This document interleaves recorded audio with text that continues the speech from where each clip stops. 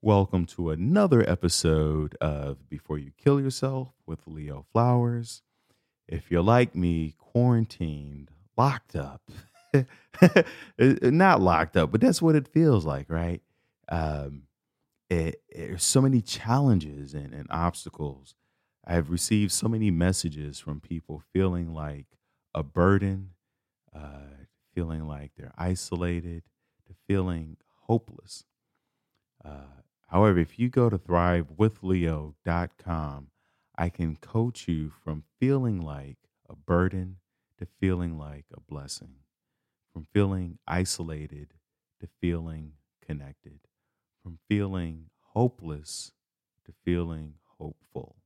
Go to thrivewithleo.com for one-on-one coaching, and we will get through this together. With that said, let's get into the episode. Mo, how are you? I'm good. How are you? I feel like I already know you because I listened to your podcast. Oh, did you listen to all 100 and whatever? You know, I haven't. Not all of them, but I listened to your most recent Corona one. Oh, yeah. Like your 10 ways of avoiding Corona. I've listened to a couple other ones too. The one with the gentleman who was in the military, and then the dance chick. Oh, I think she's from Denver. I listened to that one too. Yeah. So, do you have a military background? What was your fascination with the military episode? There was no fascination. I think I looked up the podcast and I just kind of scrolled through and clicked on one. I listened to it on my way to work, so I'll listen to like 20 minutes at a time. But yeah, that was kind of the first one I started on, and then I just like to jump around and I just like click based on the title. I don't know what it was about that one. It's interesting because I realize like some people will select the podcast based on the title. Sometimes it's based on the guest. It's like a back and forth. And in some podcasts you just listen to, regardless of who's on or what the topic is. You just want it on in the background. You know, I don't know if you mentioned this in your title with the military podcast, but he was talking about, I believe it was him that was talking about EMDR. Yeah.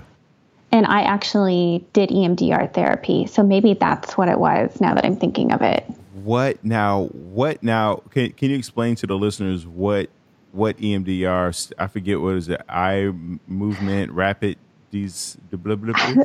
I know, right? I mean, I might butcher the title too, but I think it's eye movement desensitization reprogramming. Oh, yeah, there you go. Look at you.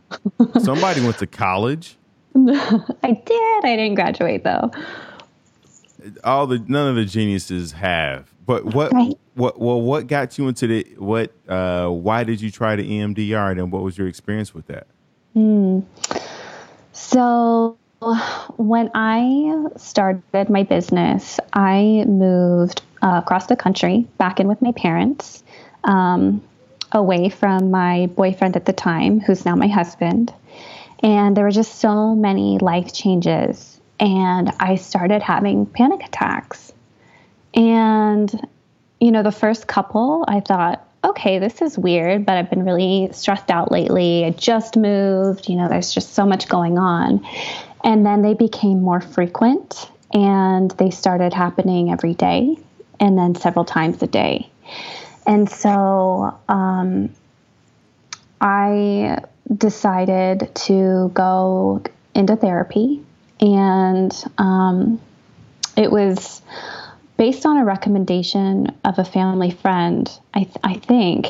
And she said, she said that, EMDR is really beneficial for helping people who have panic attacks who have experienced trauma. And so I was able to go to a therapist. I was on Access at the time, which is basically like free health support because I had no income with my brand new business. And I met a phenomenal therapist, and we had several sessions before determining that I was a good candidate for EMDR. And that's when we started the EMDR sessions. And she just had me hold the buzzers in each hand. And we started with like the first traumatic memory, and then just allowed my brain to kind of skip around. And so each session looked different. My brain would just, it was like almost like I was watching a movie of my life. And so one moment I would see a memory from childhood, and then another memory it would be much more recent in my adult life. And then again, I had memories come up from like 3 or 4 years old. So through several months of therapy and natural medicine, I was able to take my anxiety from a level 10 to much more manageable state, and it's continued to heal over the past couple years. And do you think that now, as you're reliving some of these memories and some of the traumatic experiences, how did the therapist help you move through that? That's a good question. So she would essentially set a timer, and she'd let my brain skip for a while.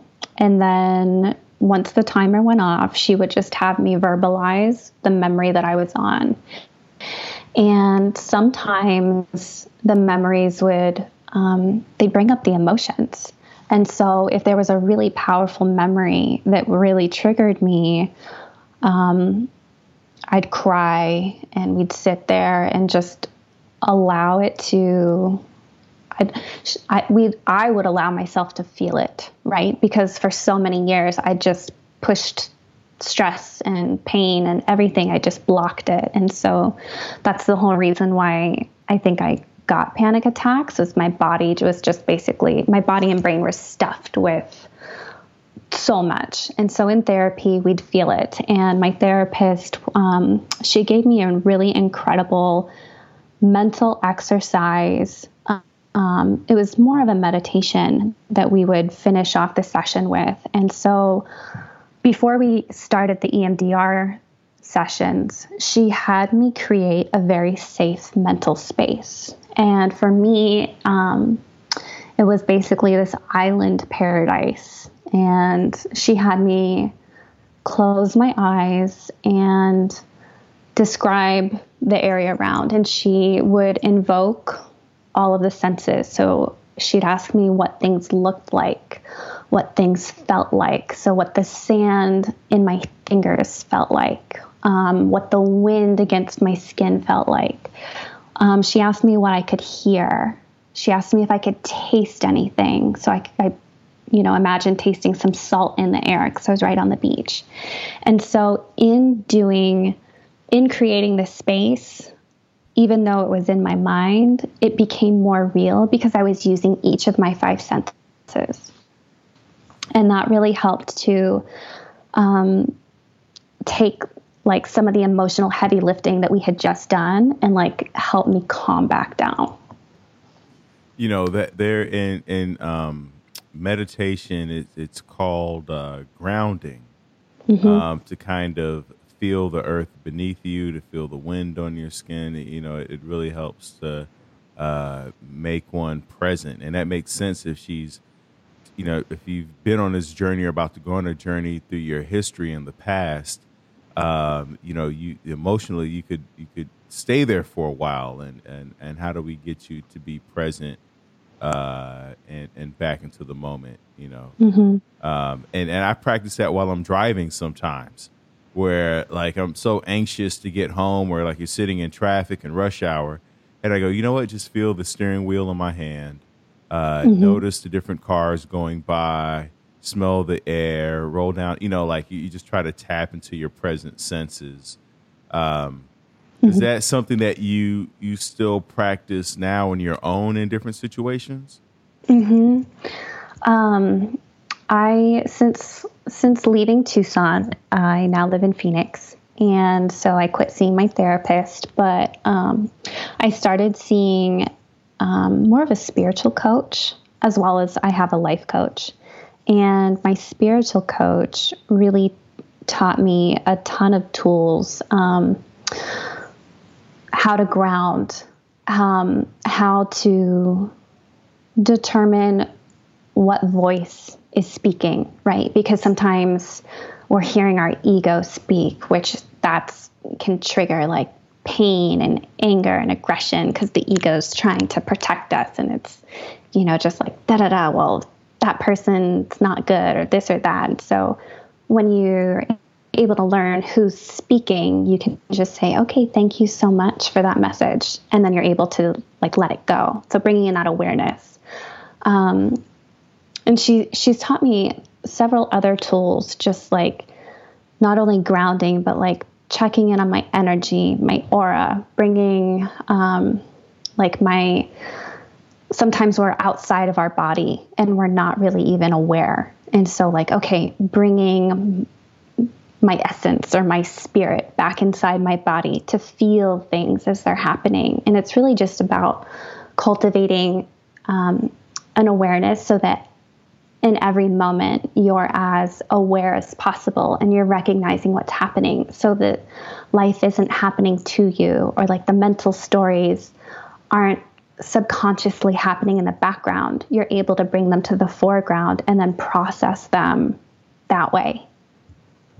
I just became extremely aware that my hands are super dry from all the hand washing I've been doing with this coronavirus.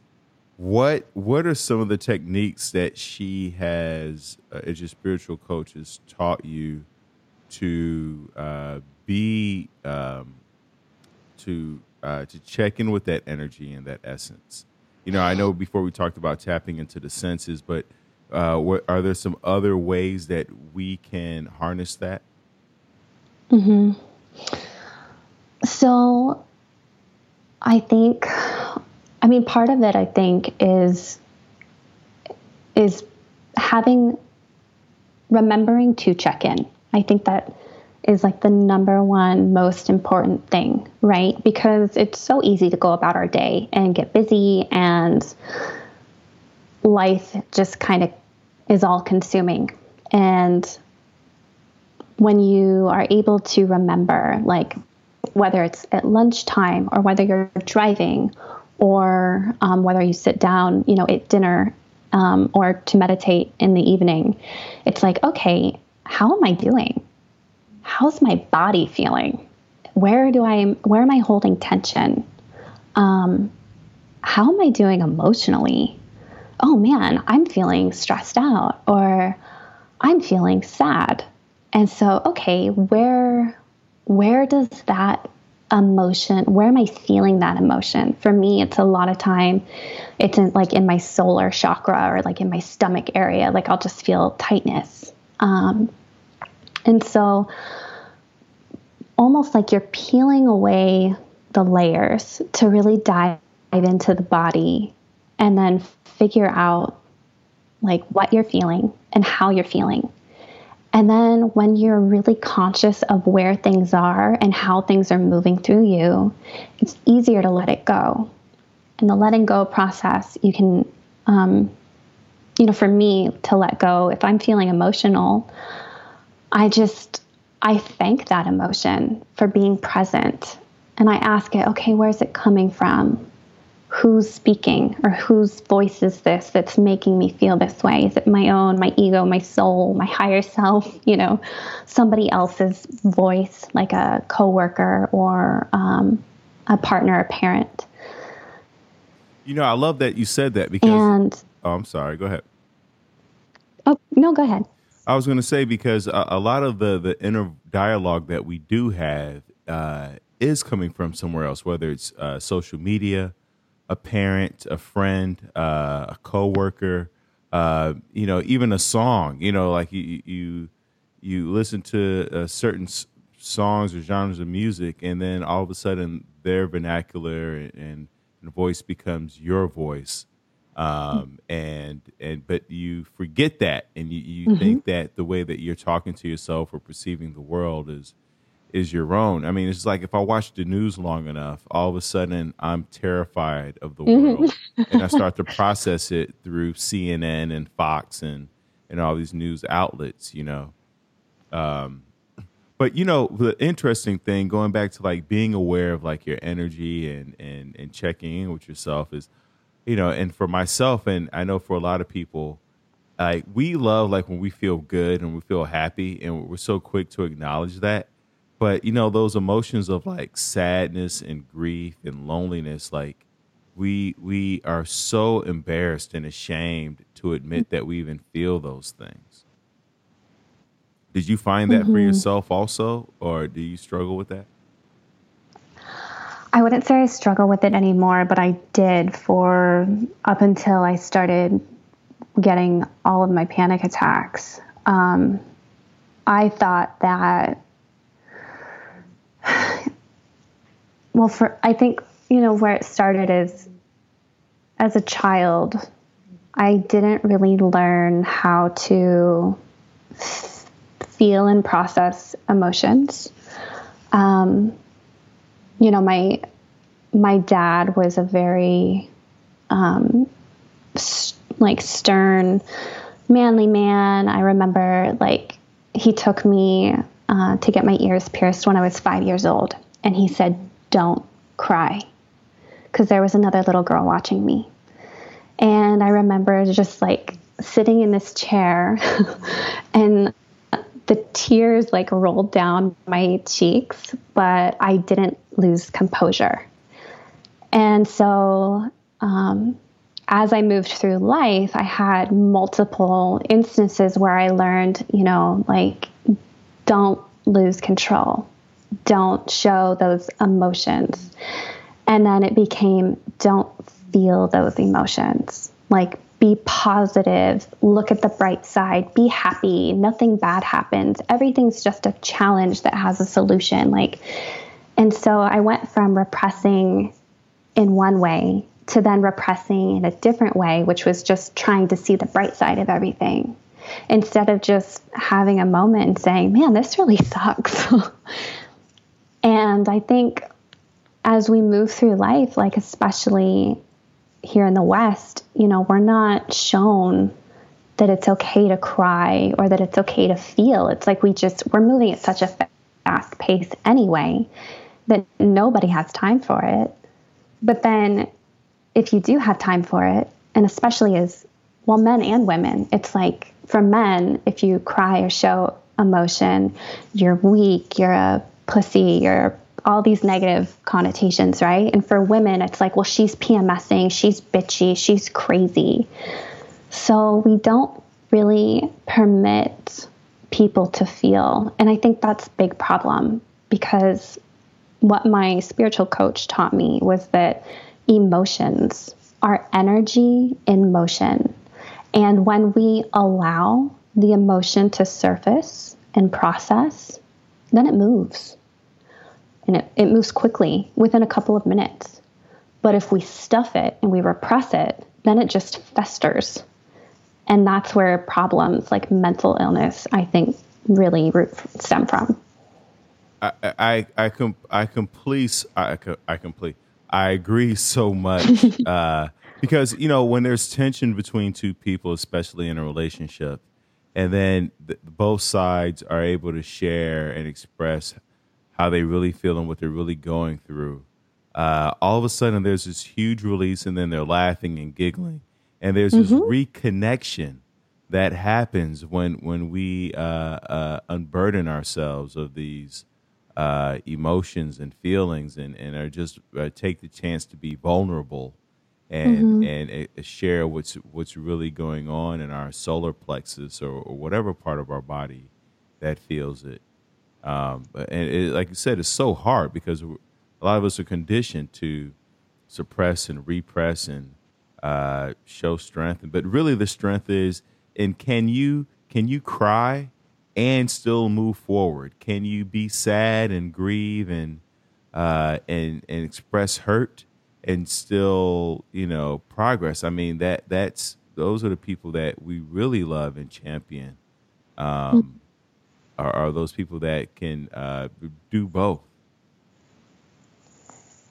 I think I think that that's so important too for those people that are able to do that, because then it gives everybody else permission to do the same. Right. And there's so much strength in being vulnerable. It sounds, like an oxymoron, but I've personally seen in sharing my own vulnerability. I've shared different things on my Instagram, different stories, or even just, connecting one-on-one with people. I find that when I'm really raw and vulnerable, they let their walls down and then they share things as well. And so there's just this beautiful symbiotic communication where you might be scared of being vulnerable, but then when you are, people are so receptive and it makes it more comfortable to do that. And then because you're able to express that, then they're able to do the same. And so it just kind of comes full circle. Absolutely. And I would imagine as a 5-year-old girl, being told to stuff down your emotions and then kind of walking through, a lot of your life like that, you also start to feel disconnected and lonely. How do you handle do you experience feeling lonely now? Sometimes I get lonely. I think it's more of my own self-doing because I'm so focused on my work and my goals that I kind of forget to connect with people. That's actually been one of my goals for 2020, is to spend more time connecting with people, because that area of my life was lacking. But in terms of like emotional loneliness, I don't feel that emotional loneliness anymore, but I definitely did for a long time, especially in college, because I was a stripper. And for 3.5 years, I learned to really shut down my emotions. But with that came so much like heartache and heartbreak, because it's almost like I knew better, right? My soul was like, this isn't okay, don't feel this way. But then I had my brain telling me like, no, don't feel anything. You can't. People don't understand. People judge you. So there was a lot of emotional loneliness at that point. Mo, what made you go into stripping in college? Oh, man, I just wrote a book about it. So I'm going to have all the juicy details there. But kind of the Cliff Notes version is I lost a job in high school. I worked at a library, and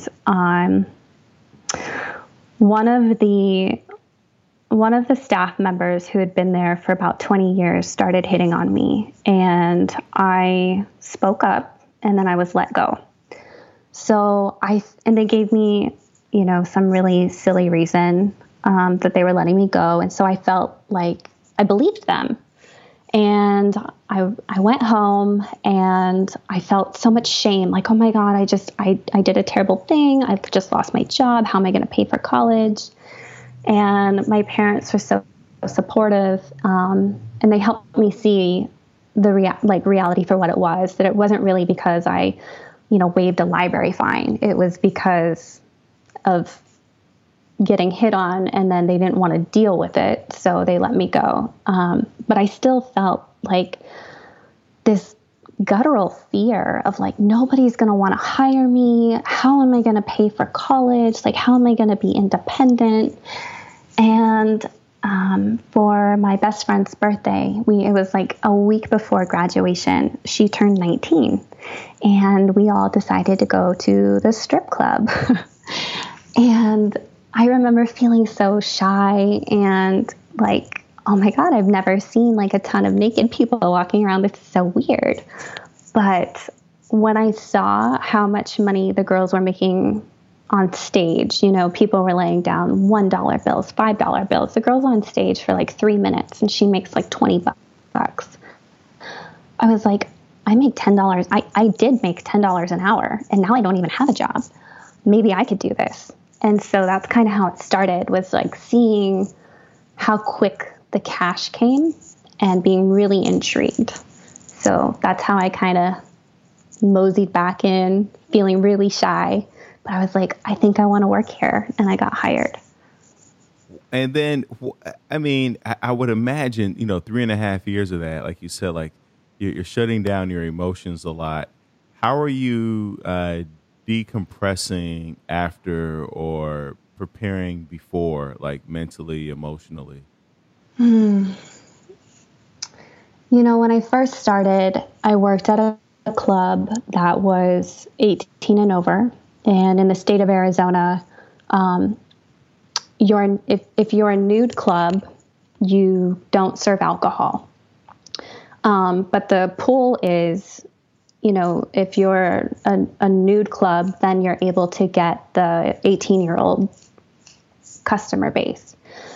And the first club that I started working at, they weren't allowed to touch you in any way, shape, or form. The customers weren't. And so it was really more about like performing, being social, talking with people. And I got more comfortable with the naked part kind of as time wore on, almost like any kind of performance. And so initially, like the mental preparation was just like psyching myself up to go on stage. I'd performed before. I was a cheerleader. I sang in high school at our like basketball games and some of our pep rallies. And so I felt comfortable having people's eyes on me, but not being naked. And so that initial mental preparation was like, okay, it's the same thing. I just don't have any clothes on. And so I kind of got used to that. And then when I was 19, I was able to work in the 21 and up clubs. And that's where you were able to make more money because typically men that are going to the strip club want to be drinking as well. And it just kind of, as I worked in those clubs, the rules were different. Men were allowed to touch you. They were allowed to treat you much differently.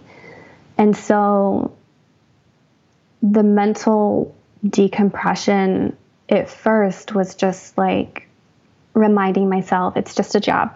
It's just a job. Like, it's okay. You're going to go home at the end of the night. You're going to be several $100s richer, if not $1,000, $1,500 richer. Some nights were insane. But as time went on and as different people in my life kept telling me, you're just a stripper, or you're a dirty stripper, you're a whore, or like I had a couple different relationships, and then the parents from those relationships that would say pretty mean things to me, stuff that stuck. And so there wasn't any decompressing from that or even from the job. It was just completely shutting everything out and not feeling at all, not allowing myself to feel, and just like looking in the mirror and just saying, you're fine. You are fine. Stop crying. So like being almost forceful with myself.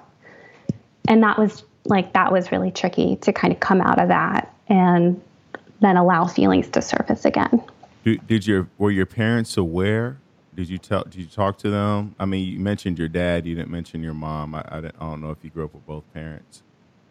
So my mom and my dad are divorced. My mom and my second dad live in Tucson, and I told them, like the first day that I started, at first I just told them that I was a door girl because I wasn't ready to convey the whole truth. I kind of wanted to just like drip on them a little bit, be like, yeah, I'm working at a strip club, but I'm just the door girl, kind of like let that percolate and be okay. And then finally, a couple weeks later, I told them the full truth.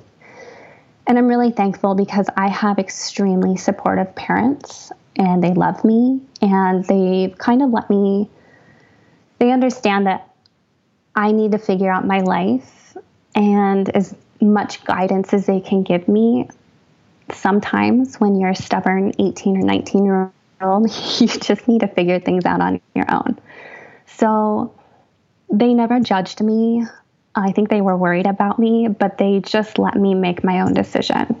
And I really appreciated them for that, because I was still their little girl. Like, no job that I would ever have would change that or change me in their eyes. Telling my biological father was, that was really tough. But I remember he cried and he told me that he failed me as a father. But at the time I just said, like, no, I just want to be independent. Like, I'm paying for school. Like, I'm doing, I didn't have to take any loans out for school. Like, everything was just paid for up front. And I was always taught, from my dad, like, independence, take care of yourself, just worry about you and like make sure that you're okay. And so when I conveyed that that's what I was trying to do to him, even though he hated what I was doing, he also said, I understand and I respect your decision, and just don't do it forever. Wow, that took a lot of courage to bring that up to your parents and have those conversations. So I definitely applaud you for that, and for the self-sufficiency. I think that the economy is such that you sometimes, especially college, is so expensive. It's insane.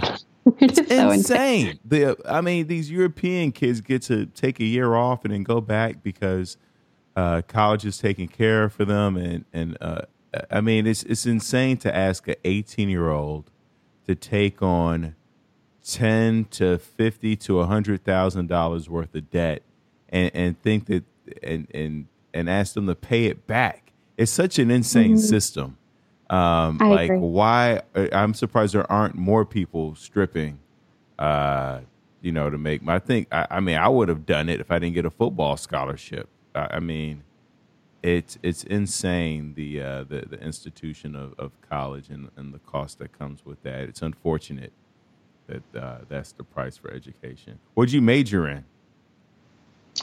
Retail and Spanish. I was a double major, and I changed my major after the first year. I don't even remember what my initial major was in, but I just decided, no, I don't want to do that. I think it was just business.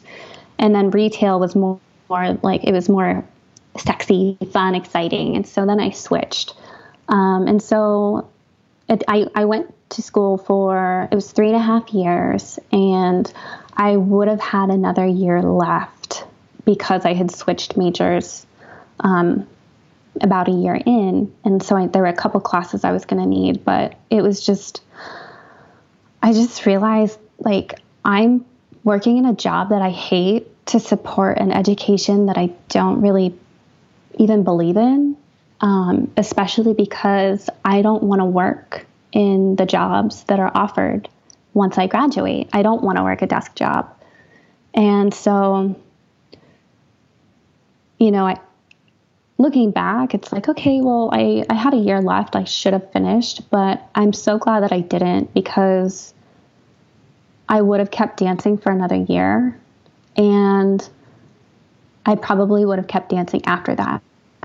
Because how do you get out? It's so hard.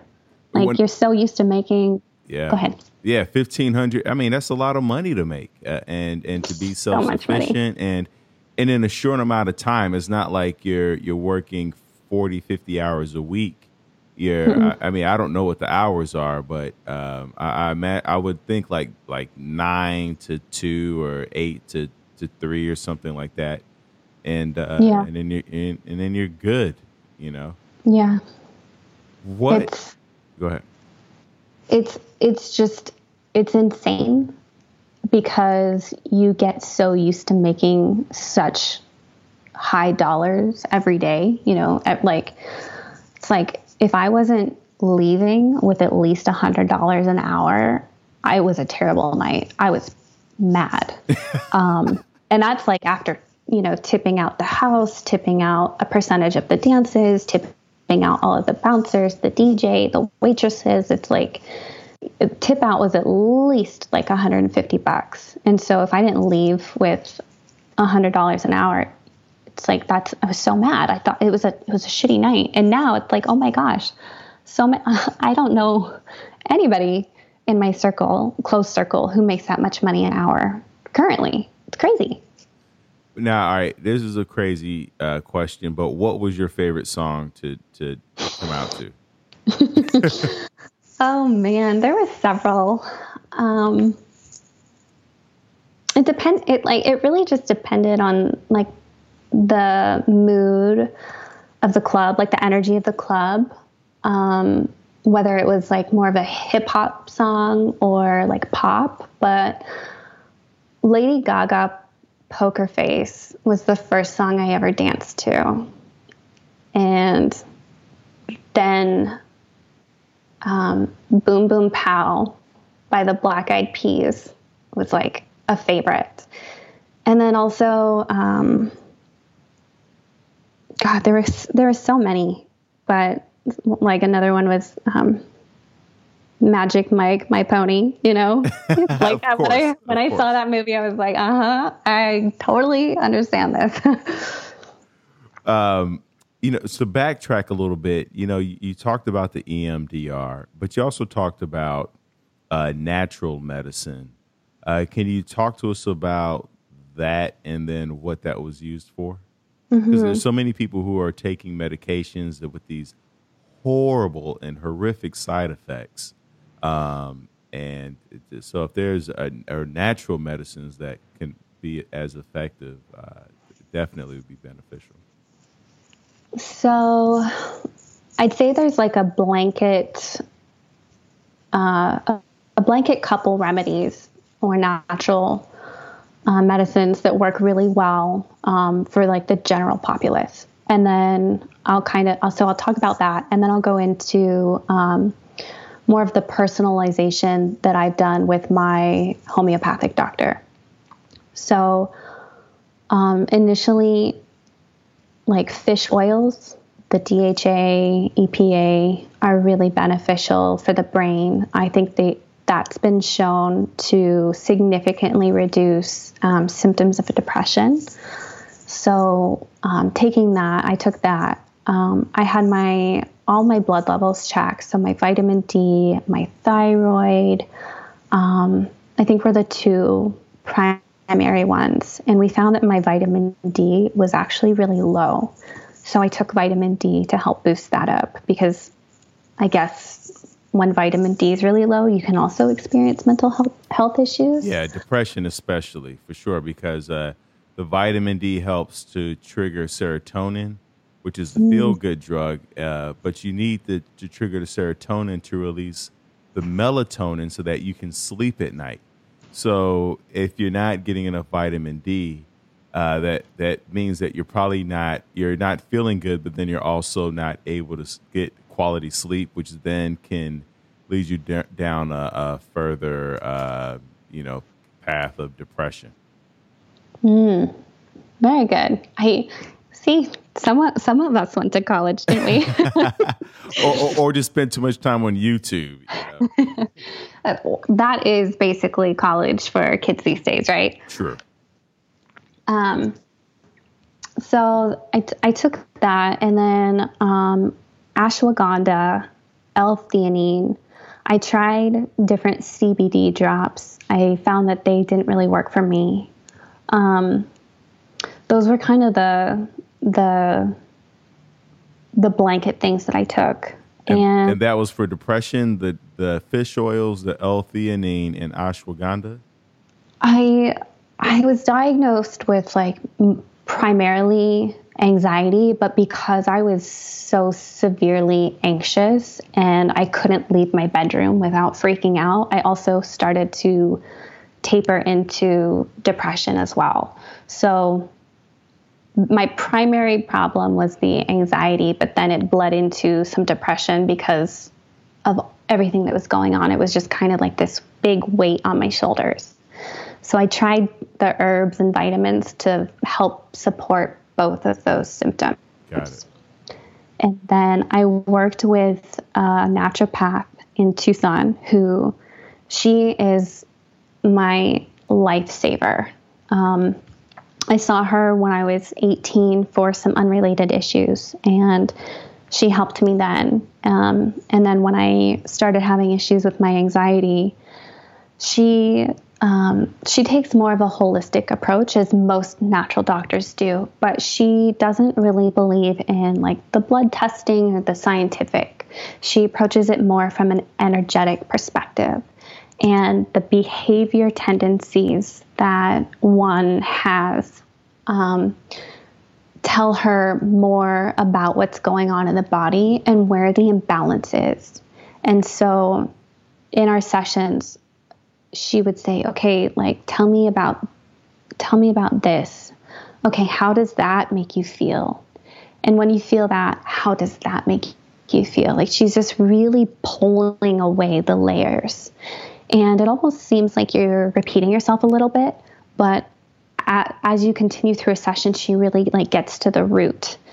And then she asked what cravings I had food-wise. She asked about my dreams, which helped her like see into my subconscious. And from there, she first put me on Ignatia, which is it's a natural remedy. It was like a little sugar pill that I would take every day, melt in the mouth. And I'm not sure if you know how homeopathic medicine works, but basically like you take an element and then you dilute it in water and you shake it. And then you take 1 drop of that gallon of water and you put it in another gallon and you shake it. And so as you do that, the remedy itself becomes stronger, even though there's no trace left of the element. It's all the energy. And so when I took that, it helped for a while. And then I started to get better. Ended up going camping with my boyfriend at the time, husband now. And we were driving through the mountains, which was where I first had my first panic attack when driving back from Iowa. And it just really triggered me. It was too much. I wasn't really ready to go on that camping trip. And then I started to get worse. And so then I met with Dr. Flagler again, and she gave me, I think it's called Natrium Muriatica, or Natmer is the short name. And so I've been taking that for the last several years, and it's just a daily dose. It took a while to feel better. But the last panic attack that I had was back in September. And prior to that, it was like 9 months before that. So the natural remedy, even though it's a longer approach, it's much more stable because you're not having to tweak your dose of, they're SSRIs, right? That's what they're called. Right. And those can really throw people out of balance, and ultimately those suppress emotions, whereas natural remedies help you process them so you let them go versus just stuffing them. Yeah, I'm looking up the Ignatia now, and there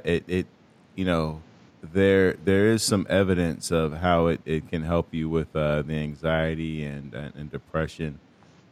Some people, there are some side effects, it looks like, that or just things to look for, the muscle spasms, difficulty breathing. But, so that's why you definitely, I'm only bringing this up to say that you don't want to take anything without a trained Correct. professional, guiding you through it. I don't want anybody ordering anything off Amazon. That's such a great point. Right. And to piggyback on that, because we're all individual and we all have different tendencies, we've all grown up in different circumstances. So the ways that we suppress emotions are going to vary. And so what works for one patient will not work for another or make it worse if it is the wrong energetic fit, right? It's like somebody who's exhausted and you give them a caffeine pill, they're going to feel normal. But somebody who's already wired, and if you give them a caffeine pill, it's going to make them worse. And that's kind of the way I think energy healing works, is if you give them more energy of what they don't need, it's not going to be a good combination. It's very individual, and that's where the one-on-one work comes to play. Absolutely. You don't have to go into too much detail, but what was some of the trauma that you underwent from your childhood that led you into therapy and down this path? Hmm. So my my dad and my mom got divorced when I was 3, and my mom and I moved to Arizona when I was 6, when she remarried my stepdad, who has been an incredible father figure for me. But I would go back to Pennsylvania over the holidays and then every summer. And my dad remarried a woman who was very mentally and emotionally abusive. Just little things like calling me chubby and fat to stupid, no common sense, and a moron. So I grew up believing that I was really dumb and not pretty at all. It's kind of like a generalization. And then my mom really struggled with alcohol addiction when I was growing up, and she would have weekend benders where I wouldn't see her the whole weekend. You know, she would just be drunk in her bedroom, and I had to call an ambulance for her a couple times because I couldn't wake her up. So those were like some of the things that I think really had a pretty big impact on me. There was also some physical abuse that occurred. You know, for me, I was just really scared of like making any kind of mistakes. And so I think into my adult life, that's why I pushed myself so hard to, one, prove that I was smart, and two, to prove that I was good enough and that I could get love. Because with my dad, I think because he was really unhappy in his marriage, and also because he grew up with a father who didn't show him any affection, he was challenging to grow up with, because whenever I did make a mistake, it was like he'd hit me on the head with his knuckles, you know, and call me stupid.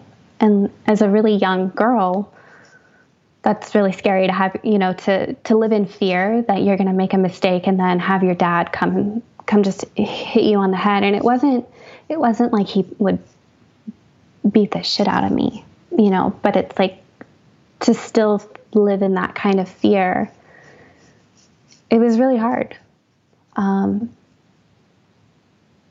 going to actually write a second book about coming out of the stripping world and then into the feeling world and what that looks like, and then talk about the anxiety and some of those traumas in depth.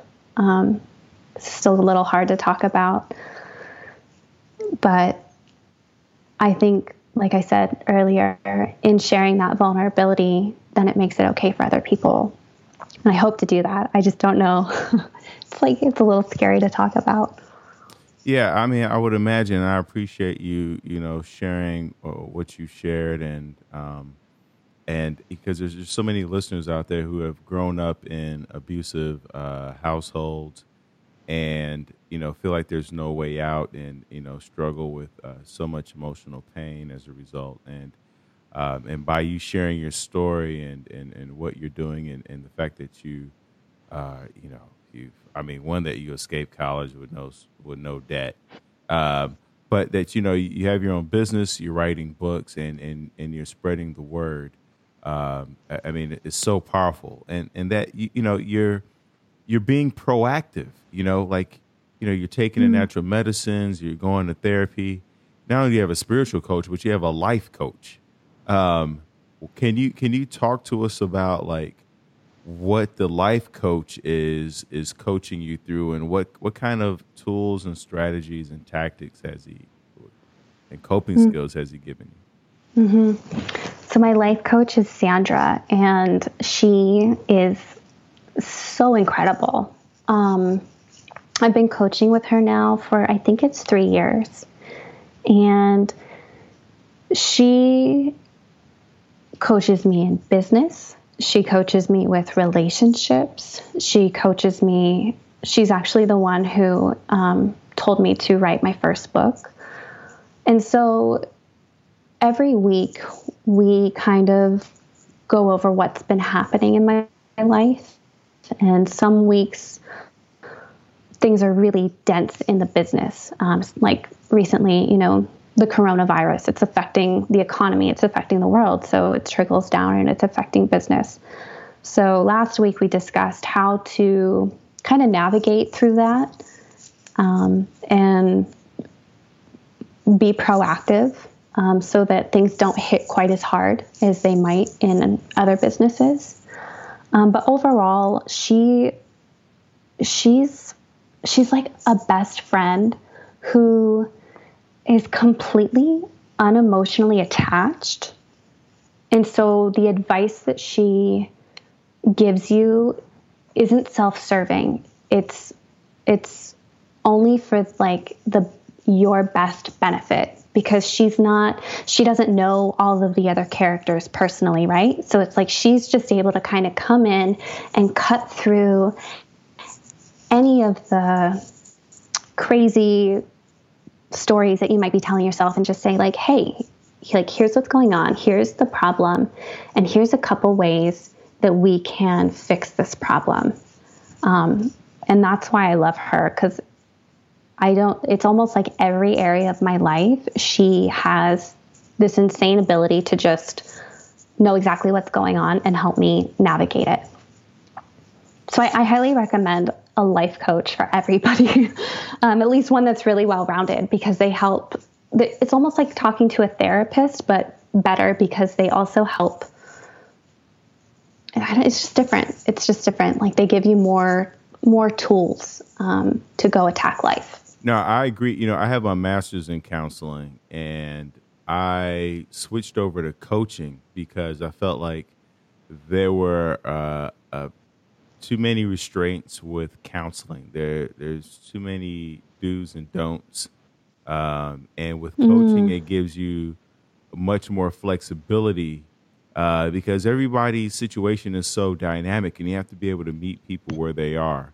And with counseling, you can do that to a certain extent, but with coaching, you can be 100% available and real, and you can try things, like you can really experiment and get in there and really figure it out and go on a journey with them. With counseling, there were so many, and not to say that it's not beneficial. I think there's a time and place for everything. I think, because your journey was that you started with therapy so that you were able to kind of reframe and shift the story of your past and your history.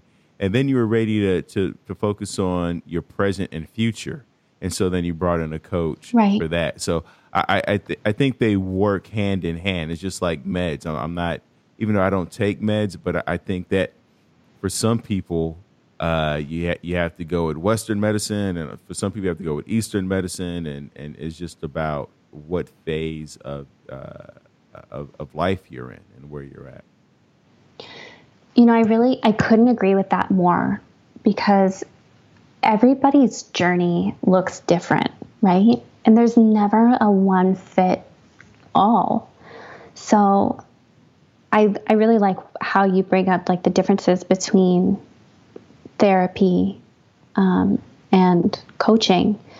I think therapy plays such an integral role when we're like at that precipice of like almost falling over the edge. And we don't,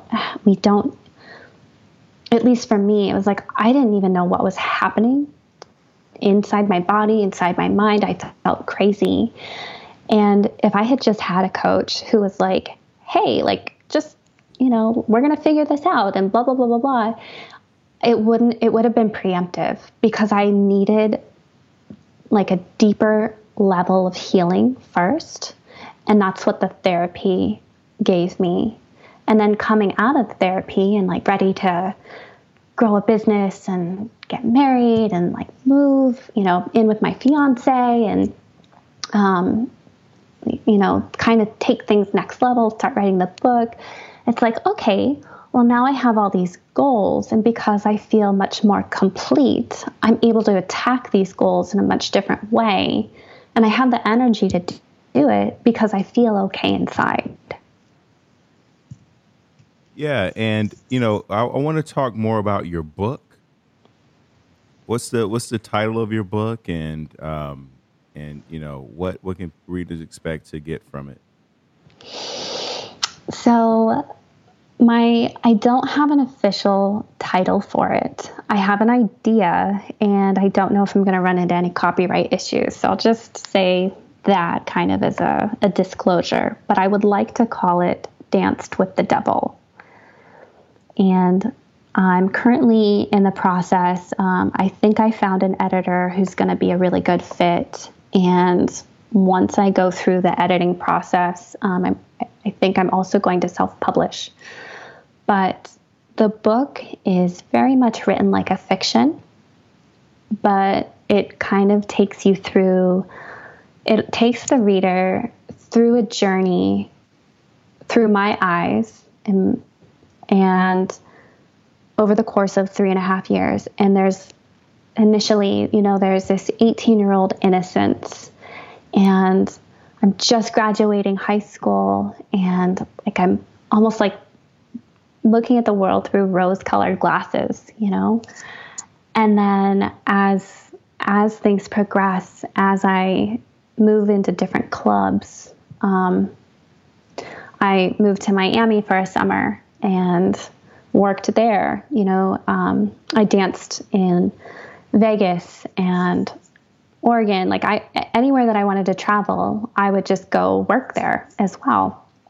And so there's a lot of there's fun, there's adventure, there's like the glitz and glam. And then there's also broken relationships and a lot of negative talk from those around me, which bleeds into negative self-talk.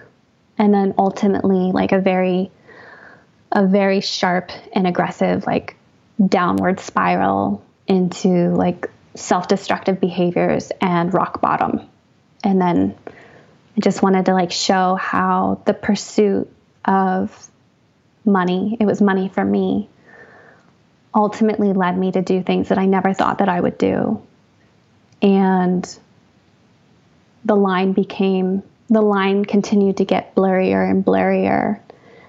And I just hope that when people read it, they're able to see that can happen in any industry, and the pursuit of anything at the cost or expense of yourself is really not worth it.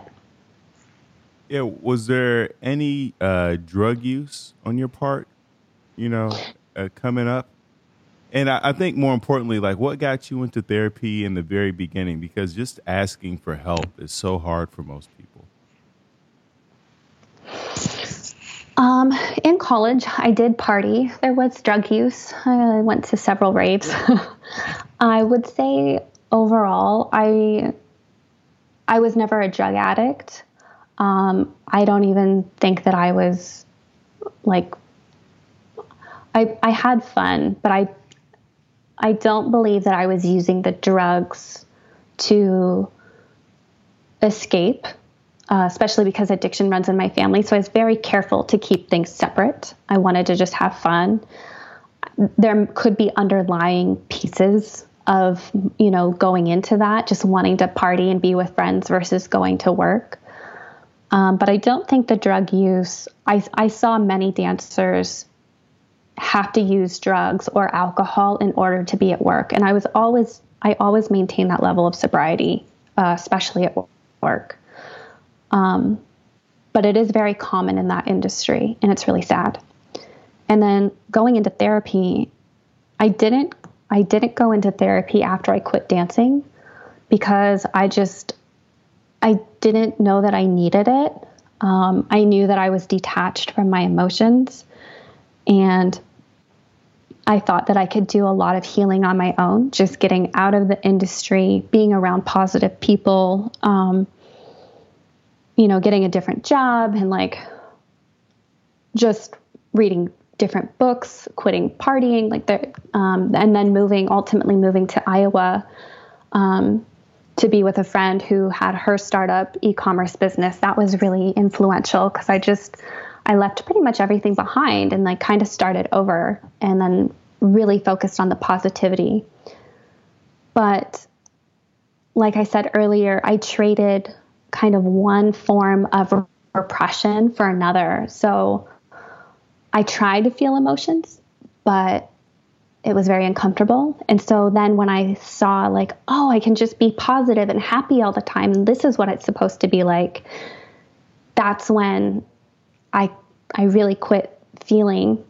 And then it started all over again. And so that's kind of what pushed me over to the edge. And that's where I needed therapy, kind of coming out of that. And once I started the business, that was almost like the cataclysm of like, okay, so much is going on. Now my body's freaking out, and like the signs were there all along, but I hadn't listened to them. And so once the panic attack started happening, that's when I couldn't ignore it anymore. And that's when I really understood, like, I have to do things differently. I can't keep living life this way because it's really not working. Are there things that you and your husband are working through together? I would imagine, because, for me, I've been in couples therapy in so many relationships, and I would imagine that maybe some of the issues from your past are coming up in a relationship. Are you guys working through anything? That's a great question. Jay is the most magnificent man I have ever met. I wouldn't say that we're currently working on issues. Like, things are really good, but there's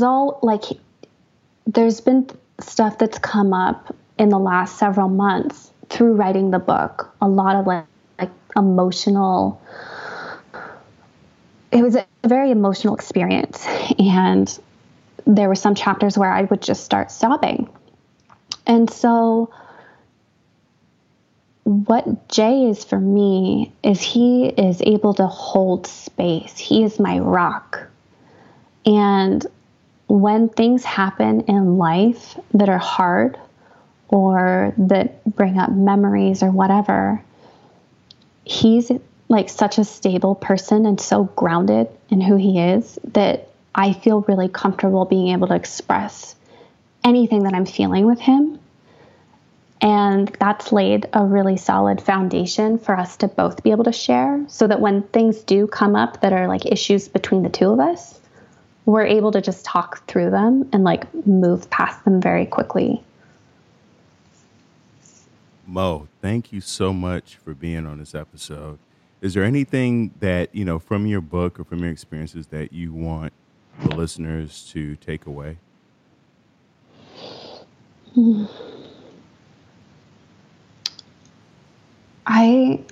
Yes, you are enough. I just think that you should know that and own it and believe it with every fiber of your being. You are enough. Plug all your things, Mo. Where can people find you? Where can they get your book, or your new book, your website, all that stuff? So, I'm on Instagram as MoFitThanYou, little play on my name. My book is not out yet. I'm still kind of going through the publishing editing process, but as soon as it is, I will definitely put that up on my Instagram as well. And then I don't have a personal, but I do have my organic makeup company, if any of your listeners are interested in that. Oh, a lot of people are, especially now. A lot of people can't make it to the beauty shop and barbershop. So for sure, Awesome. everything's becoming undone. Especially that meme. I don't know if you saw that meme going around with like coming out of quarantine without the lashes, the nails. I don't know if you saw it. It was hysterical. But yeah, so for all of your organic beauty needs, the company is called Bae Blue. It's BAEBLU.com. Bae Blue. I love it. And, I ask this of all my guests who are on the episode. I always imagine that there's one person who is listening that may be on a precipice of ending their life. Before you kill yourself, what would you say to them, Mo?